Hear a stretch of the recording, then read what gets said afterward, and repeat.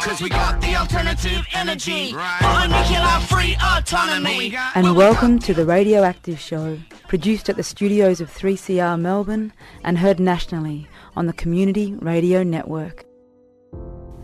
Hello and welcome to the Radioactive Show. I'm Michaela, and today on the program we'll be turning our focus to Queensland. We'll hear from Annette Brownlee from the Independent and Peaceful Australia Network, speaking with Green Left Radio's Jacob Andrewatha about the Talisman Sabre joint military exercises that took place between July 18 to 31 in the Great Barrier Reef Reserve. We'll also speak with Marie Leroy about some recent actions as part of the Stop Adani campaign and hear about some of the upcoming events that you can join to support the Wangan and Jagalingou traditional owners to stop the building of Australia's largest coal mine on their country. So first let's hear from Marie. Marie, can you tell us how you got involved with the campaign around Adani? Yeah, so I'm involved with a number of the different groups, but initially I got involved with Galilee Blockade probably when the group first started, which I think is about 4 years ago now. I really lose count. It was at the time when Adani was starting to ramp up his, getting the mine started, and it seemed as though despite all of the evidence that it was a really bad idea, it just kept progressing, and there was talk about giving them money from the Northern Australian Infrastructure Fund. They were going to give them $1 billion loan, and it was just getting ridiculous, and there were a number of us getting quite desperate. And then at that time, one of my friends who was Ben Penning, who was running at that time for a mayoral position in the Brisbane City Council elections, and he decided to start up Galilee Blockade with a view to non-violent direct action. And that's really when it started, and we've been going ever since, just solidly toppling, contractors and slowly making progress. But unfortunately, the money are still winning at this point. Yes, it's hard to believe. I remember when the project was first proposed, we're like, there's no way this is going to get the go-ahead. But obviously there's still a lot of work to be done. Tell us about the action that you had at the Queensland State Government building earlier this week. Yes, so this was an additional visit to them. We were there actually last week, and we have, of course, visited them in the past. But essentially what's happened is that since 2017, Adani have violated 13 times a number of their different environmental requirements. They've breached their rules. They've received a couple of paltry fines as a result of that. They've even had a criminal conviction for falsifying reports. But every single time they make a breach, they get a little slap on the wrist. And there are some breaches that still haven't been investigated properly that are being highlighted by people in the community who, if we look at the Mackay Conservation Group, who have turned up this last breach. And the government's just simply not doing the job that they have promised they would do, which is to investigate breaches and to make sure that Adani pays for them, but they don't. So it's ongoing, and really we're just trying to highlight with the Queensland Government that they do have a duty. They've stated they had a duty, but they're simply not living up to what they've said they were going to do. Describe a little bit about what you did and what was the results from the action. Well, last week we turned up and we had a letter for them, and we wanted to have a meeting with the Minister to put out a stop work order on the site because they're still, breaching their requirements and nothing is happening. They're still allowed to continue to work despite the fact that they are, in fact, causing significant damage to the environment, which is against their environmental plans. We weren't able to secure a meeting with the Minister, not surprisingly. They sent down sort of the 2IC and some other people in the department who very disturbingly didn't even know about the IPCC report that had been released that Monday, that week. They weren't even aware of what it was, which was very concerning. But they said that they had a draft letter that had been prepared and was ready for sign-off by the minister, and we would see a copy of it soon, which was interesting because they didn't have our contact details and we don't know who they were sending it to. We presume it was the Mackay Conservation Group. But so anyway, we haven't seen a response to that from last week, so we decided to visit them again and kind of ramp up the pressure. And because obviously the meeting achieved nothing, our demand this time was very clearly just simply to put out, to do a stop work order on the site. We were there for quite some time. We had a loudspeaker. We read out what the breaches had been multiple times, and eventually protesters were let out by police. But again, there were no arrests, and also we got absolutely no response from the government whatsoever, and we're still waiting on the response that we were supposed to have gotten a week ago. The latest IPCC report really confirms the urgency for shutting down projects like this and the urgency to act. Obviously, there's a lot of challenges for people in these times of COVID with various parts of the country in lockdown, and also the heavier restrictions that have been brought in by various state and federal governments around activism. What is your feeling as somebody who's obviously involved in direct action? Well, yeah, so we're very conscious of the COVID restrictions, and we always comply with whatever the restrictions are at that time. We're very fortunate here in Queensland at the moment because we seem to have done what Gladys can't do, which is stamped out Delta at this point in time.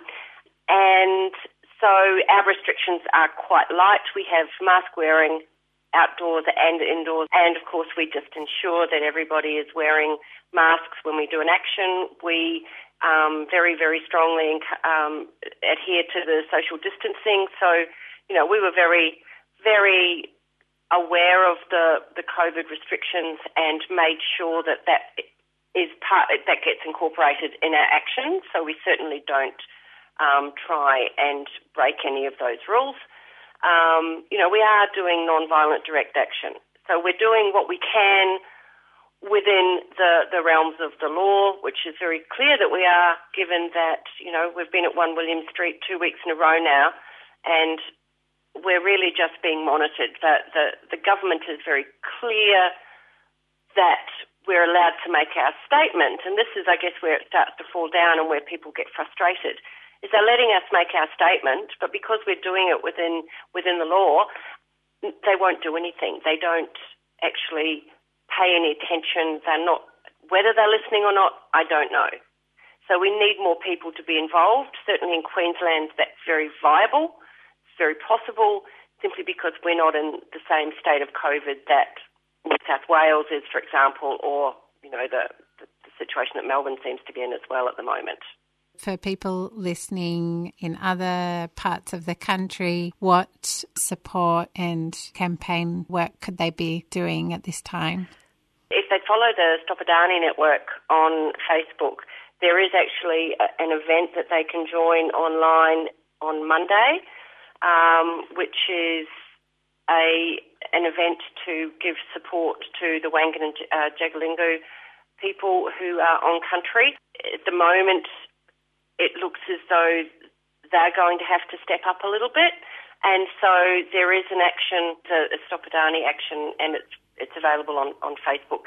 But we are looking for people who aren't able to get out physically to show solidarity and really make it very clear that the Australian people are not going to stand for these companies to constantly just keep moving forward whilst they're breaking all of the environmental regulations. Yeah. So you're working closely with the Wangan and Jagalingou traditional owners? Yep, absolutely. So there will be some things happening, no doubt, along those lines, but we're working very closely with the traditional owners, and we're kind of a subgroup of Stop Adani, if you like. As you probably know, there are many groups around the country who are trying to stop this terrible mine from going ahead, but we're all kind of liaising with each other, so we're trying to work in synchronisation so that we have the same end goal, but we're attacking it from different angles.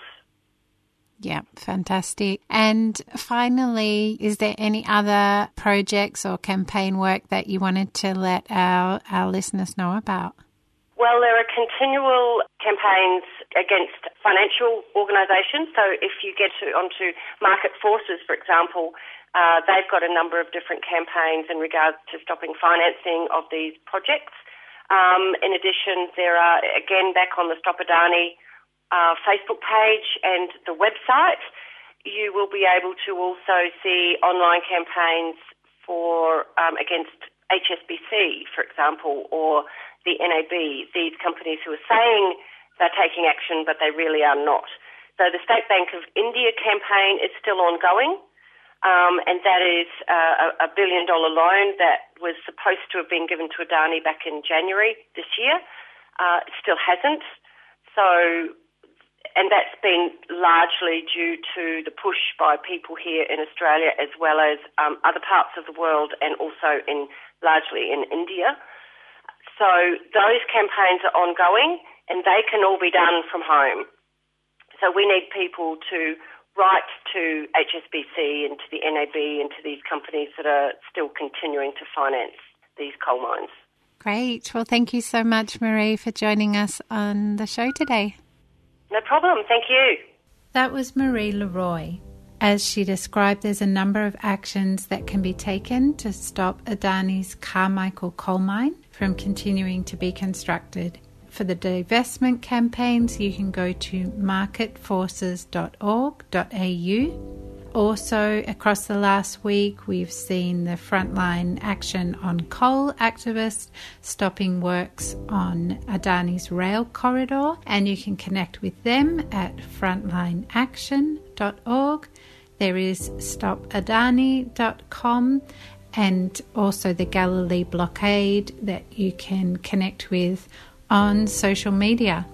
And most importantly, get behind the Wangan and Jagalingou, and you can join the rally Respect Wangan and Jagalingou Human Rights. It's on Monday the 30th of August at 9:30 a.m. at the Queensland Parliament for those in Meanjin, Brisbane, and for everyone else at 6:30 p.m. online. That's on the evening of Monday the 30th of August, and we'll post the links in the show notes at 3cr.org.au/radioactive.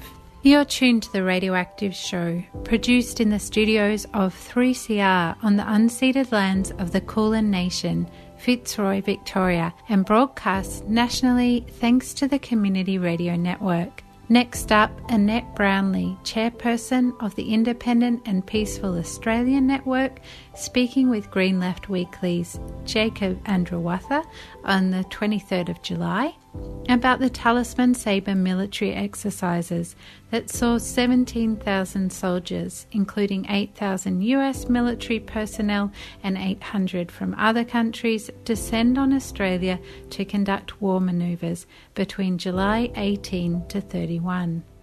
So, Annette, we have you on the program today because IPAN recently sent a media release essentially condemning Australia's hosting of US war games. And can you give us an explanation and a summary of that situation and what exactly this US war games entails in the region? Yeah, sure. Well, obviously, as a network of organisations who are looking towards independence for Australia and a peaceful independence, we're very concerned about the Talisman Sabre exercises that happen on the Queensland coast every couple of years. They alternate with another major US-led military exercise around the waters of Hawaii called RIMPAC, or Rim of the Pacific. So, what we see happening is, in fact, a massive build-up of military activity and international forces across the Pacific and the Western Pacific and Southeast Asian area. And we're very concerned that this is part of the process of building up to a potential war with China, which I know that sounds ridiculous to even say it because it's so unthinkable. However, all the indicators are there that this is what is happening with the leadership of the United States, but involving Australia very heavily.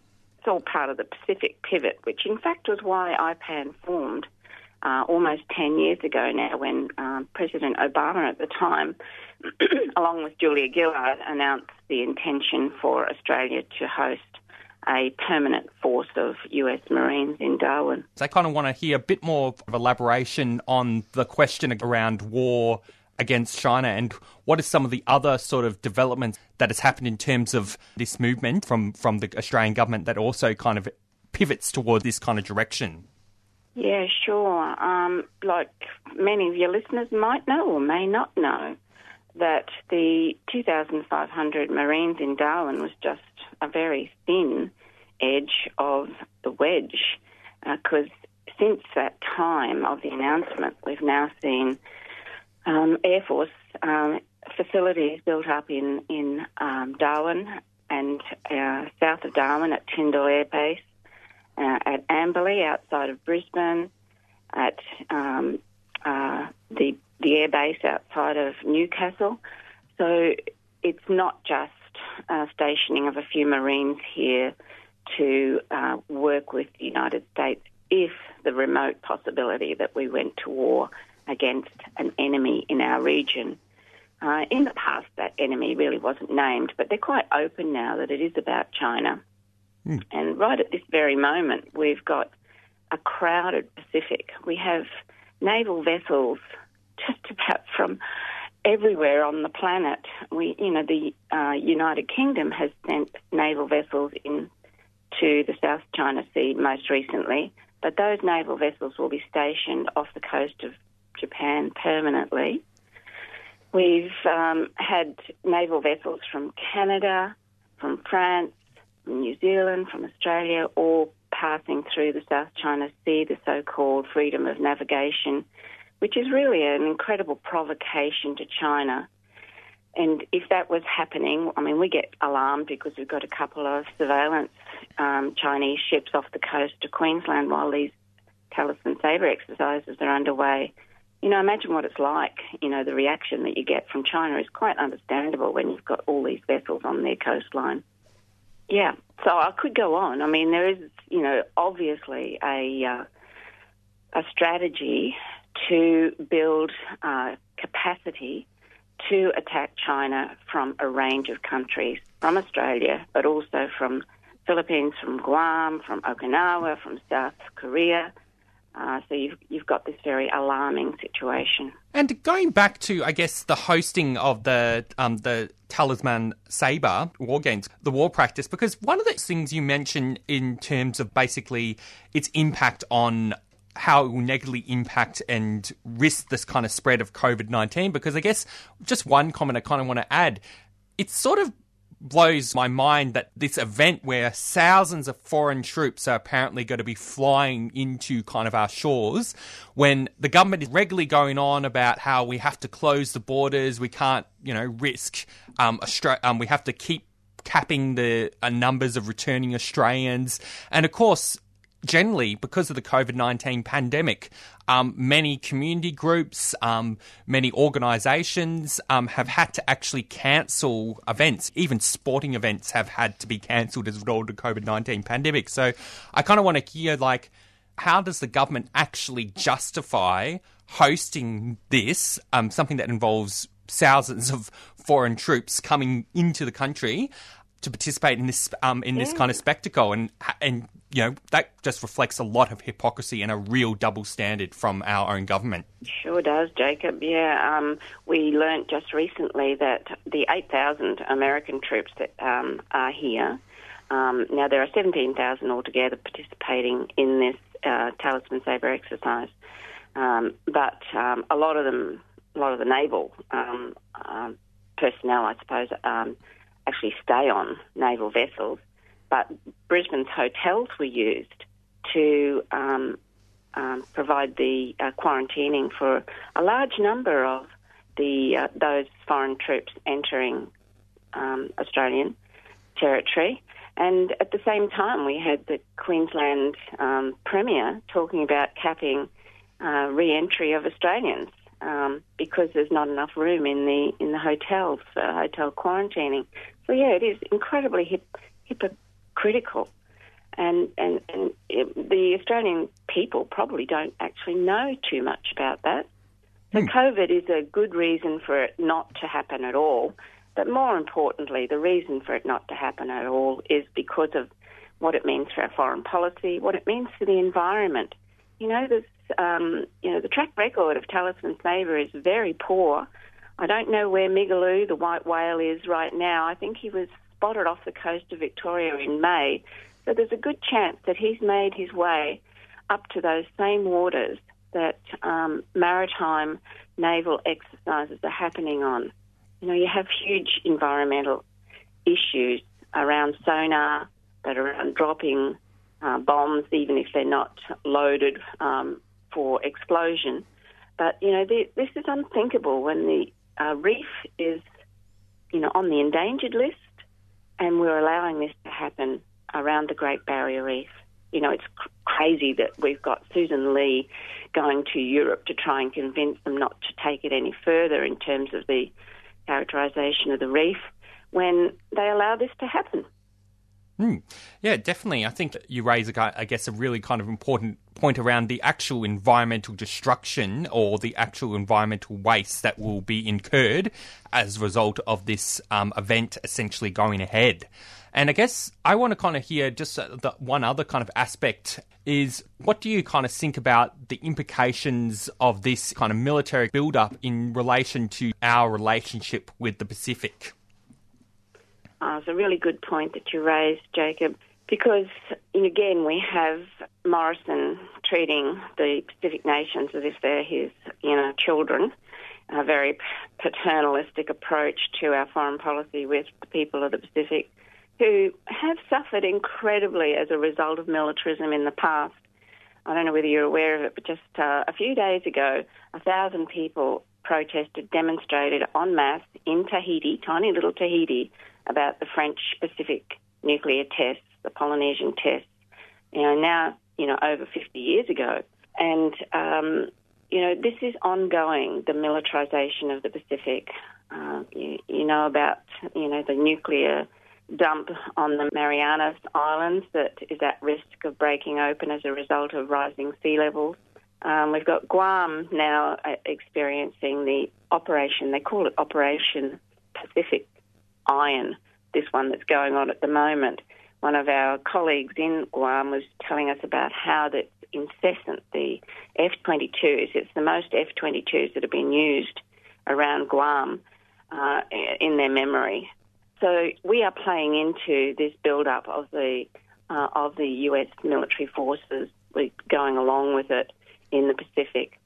IPAN has recently formed and part of a Pacific Peace Network. So we're working very closely with our Pacific neighbours on this, and this is the sort of thing that should be happening actually in a general sense from our government. Instead of working with the United States to build up the military, we should be working with our Pacific neighbours, our Southeast Asian neighbours, on cooperation around the genuine security issues that we face: climate change, pandemics, inequality, the lack of educational opportunities for children in many parts of the world that we live in.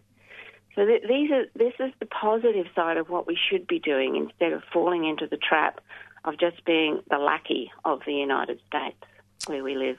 Well, I think you raised a lot of good points. Do you have any kind of final comments to make, basically answering how people can raise awareness about this issue, because this is actually an issue that really isn't necessarily being reported in the mainstream media at all. There's no kind of outrage about it, while the media likes to pop up a lot of outrage for even quite menial things in the context of this kind of COVID-19 pandemic, like this individuals being irresponsible during the pandemic. But then we have a clear case of our federal government being irresponsible in the midst of a health pandemic, and no one's actually talking about it. So, yeah, sure. Look, I think it's important for your listeners to realise that the only way we're going to see change happen is if there is a groundswell from the community. I encourage everyone who's got concerns about this to ring your local parliamentarian today, and to think about joining IPAN. You know, we need more people to be working together, and the only way to do that is through organisations, whether it's a local environment group, a political group or a party that you want to be part of. But go to the IPAN website, ipan.org.au, and join IPAN. Form a local group where you are. This is the only way we're really going to affect change, because we've got a bipartisan agreement between the two major parties to support the alliance with the United States. I might add, we're coming up to the 70th anniversary of the ANZUS alliance, which is far more than a military alliance. It's an ideological relationship with the politics of the United States. It's time we ended that relationship. All right. Well, thank you very much, Annette. It's been a very important and informative discussion we've just had. Thank you very much for hosting this. It is such an important issue. That was Annette Brownlee, chairperson of the Independent and Peaceful Australia Network. And you can find their website, ipan.org.au. Thanks so much to the Green Left Weekly radio team for sharing that interview, and thanks to Marie Leroy for joining us with some updates on the Stop Adani campaign. The Radioactive Show is produced in the studios of 3CR in Fitzroy with the financial support of Friends of the Earth Melbourne's Nuclear Free campaign, and broadcast nationally thanks to the Community Radio Network. To listen to the podcast of this or previous episodes, you can find them on our webpage 3cr.org.au/radioactive. If you'd like to get in contact, you can find us on social media, The Radioactive Show, or email us radioactiveshow.3cr@gmail.com. Thanks so much for tuning in, and join us again next week for more news and views on nuclear peace and energy issues.